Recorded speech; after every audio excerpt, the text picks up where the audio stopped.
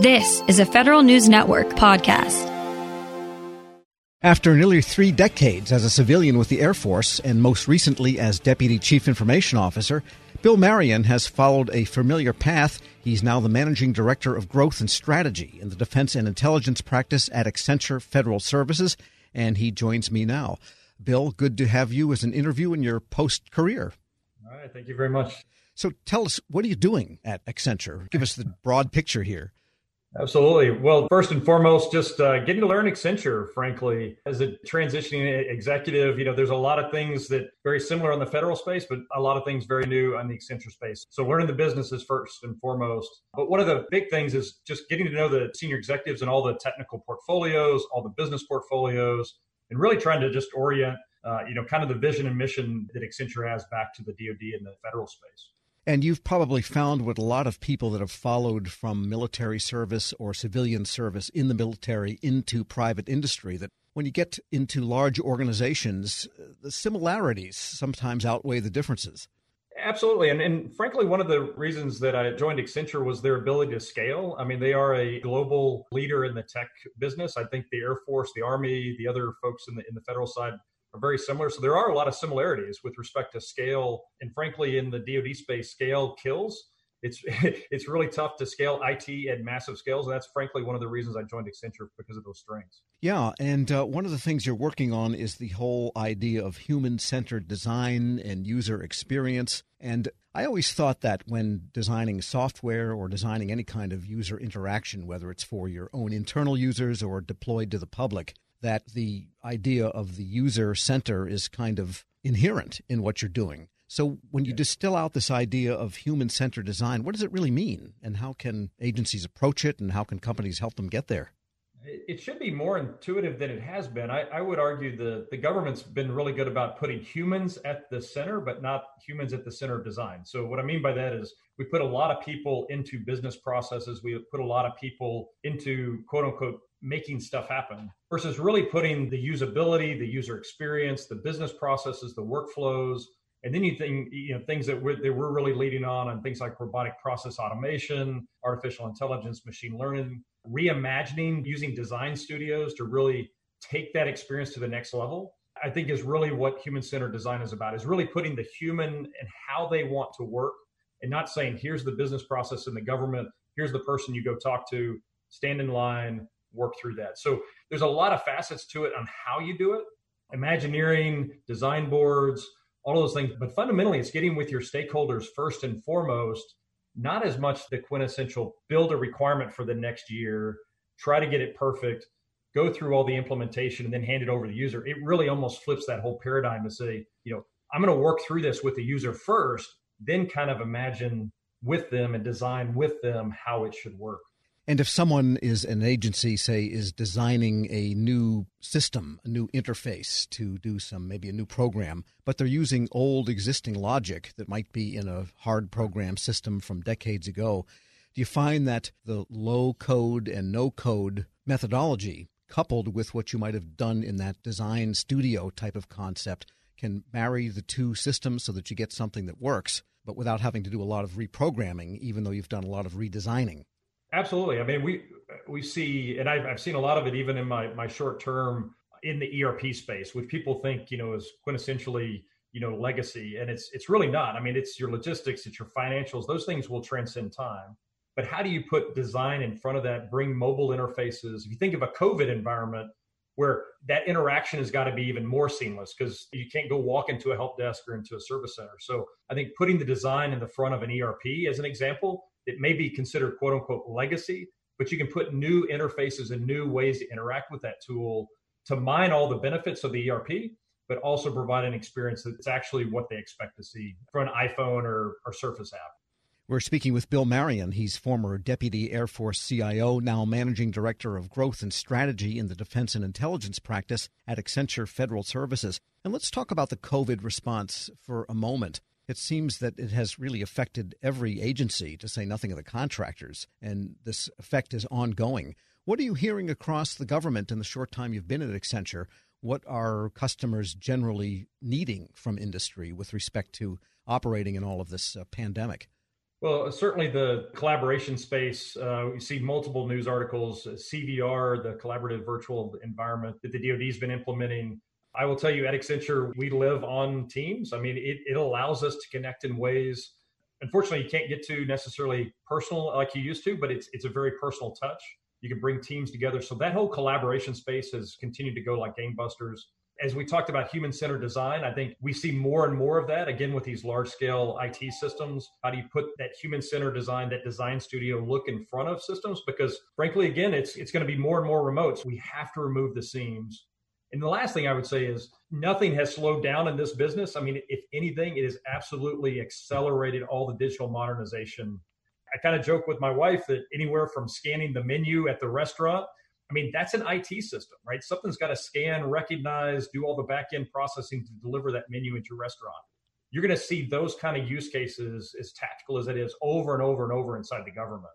Of like when I go and see an airman or a soldier for a task, it's not going to be that. It's going to be some kind of IT modernization initiative that's going to be in front of that. And I get the strong sense from many quarters that this is maybe going to settle back a little bit in terms of percentages of people remote and so on. But basically, this new model of a bulk of people or a substantial part of everyone's workforce being remote is not actually going to go back to normal with maybe 5 or 10% of people teleworking. That's your sense? Absolutely, I would agree. I know what the exact numbers are at the end of the day, but I think we've always seen in tectonic events like this, it will not go back to quote unquote normal. It will be a new normal. You know, even 10, 20% of the workforce not returning back to your traditional work center will have anything from real estate to workflows to business processes. So I think no matter what happens, whether it's closer to 5 or 10% or closer to 30 or 40%, again, from our space in Accenture, I mean, we're seeing continued digital modernization emphasis because it is the new normal. I think we're going to look back and say it's just like the industrial era. This is going to be the COVID era that's going to change the way we fundamentally interact and work together. Which brings up the idea of the digital workforce, which is a term I've heard and you used it. I'm not sure exactly what it is. Maybe you can help us. Well, again, I kind of joke in my own personal life, you know, everybody's got an iPad or a Surface or something from a 2-year-old to a 100-year-old individual, right? So we have permeated hardware, that touch and feel, that easy user interface in every spectrum of society, right? What I would call the digital workforce is then extending that into what I would call the software side of that. Do you have the analytic skills? Do you have the coding skills, the low code, no code kind of capabilities? Do you have design skills? Right, because everything we do with respect to digital workforce is being able to code in R or Python to go into an application and mine the data that we're trying to build that simple AI or ML app. So it's really transcending those digital software-like skills. Again, it doesn't have to be you have to be a coder, you don't have to be a cybersecurity guru, but what are those core digital framework skills that need to go across the whole, honestly, the whole of the United States, right? Everything we do is going to be more and more digital. Like I said, when you go to the restaurant, you know, do you know how to scan a QR code and then be able to mine the menu out of it? And then, you know, only a step later is going to be push on your menu item, pay your bill. At a very basic level, being able to do that seamlessly, you know, we're not there yet across all facets. Yeah, I'm still trying to get my 99-cent coffee to register on my app so that I get credit for having 3 cups and I can get my free one at a couple of times. So a few gaps here and there. And just getting back to Bill Marion for a moment before we wrap up here, now that you have growth in your title, that sounds like you might be seeing agencies, you know, to make sure that growth happens. From the perspective you have now in the private sector, what do you wish you had known when you were on the government side, now that you are a contractor, how to best deal one side with the other? The biggest thing I've seen on the industry side that I would love to see in government is that the fully enabled collaborative processes. So I think one of the strengths of Accenture, we're a matrix organization. We bring strengths from across a global organization. We don't really do that well inside the federal space. We have tons of expertise and strengths across federal.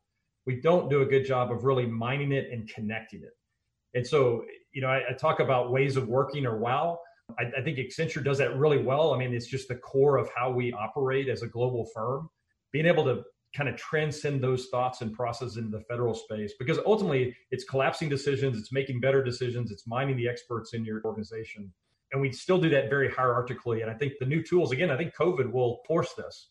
a new way of collaborating and bringing teams together that we've never imagined before. All right, a silver lining. Bill Marion is the former Deputy Air Force CIO, now Managing Director of Growth and Strategy in the Defense and Intelligence Practice at Accenture Federal Services. We'll post this interview at federalnewsnetwork.com/Federal Drive. Hear the Federal Drive on your schedule. Subscribe at Apple Podcasts or Podcast One. This episode is sponsored in part by U.S. Bank Visa Platinum Card. You're the boss of your own life, but are you the boss of your own finances? Here at the Jordan Harbinger Show, we don't shy away from real-life conversations, and of course, one of the most taboo topics is always finances. U.S. Bank offers a wide range of credit cards for a wide variety of financial needs, and one of its most useful cards is the U.S. Bank Visa Platinum Card. With a low introductory APR for 20 billing cycles, this card is a tool for getting ahead. The U.S. Bank Visa Platinum Card is a savvy financial tool for large purchases, unexpected expenses, and balance transfers. And with the ability to customize your payment date, this card gives you control over your financial future. Apply now at usbank.com/platinum. With the U.S. Bank Visa Platinum Card, have peace of mind for all your financial needs. To see if you qualify, visit usbank.com/platinum. Limited time offer. The creditor and issuer of this card is U.S. Bank National Association, pursuant to a license from Visa USA, Inc. Some restrictions may apply.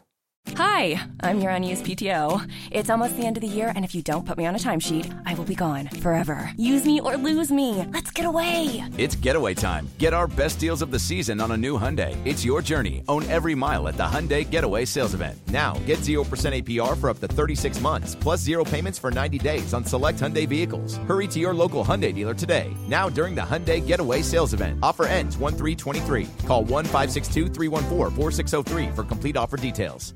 As fall fills up with activities and obligations, even a small time saver can feel like a big help. Grammarly is an all-in-one writing tool that makes clear, concise communication easier than ever, so you can finish your work earlier and head off to family dinners, social events, and fall weddings. Grammarly is free to download and works where you do, so every project gets finished quicker.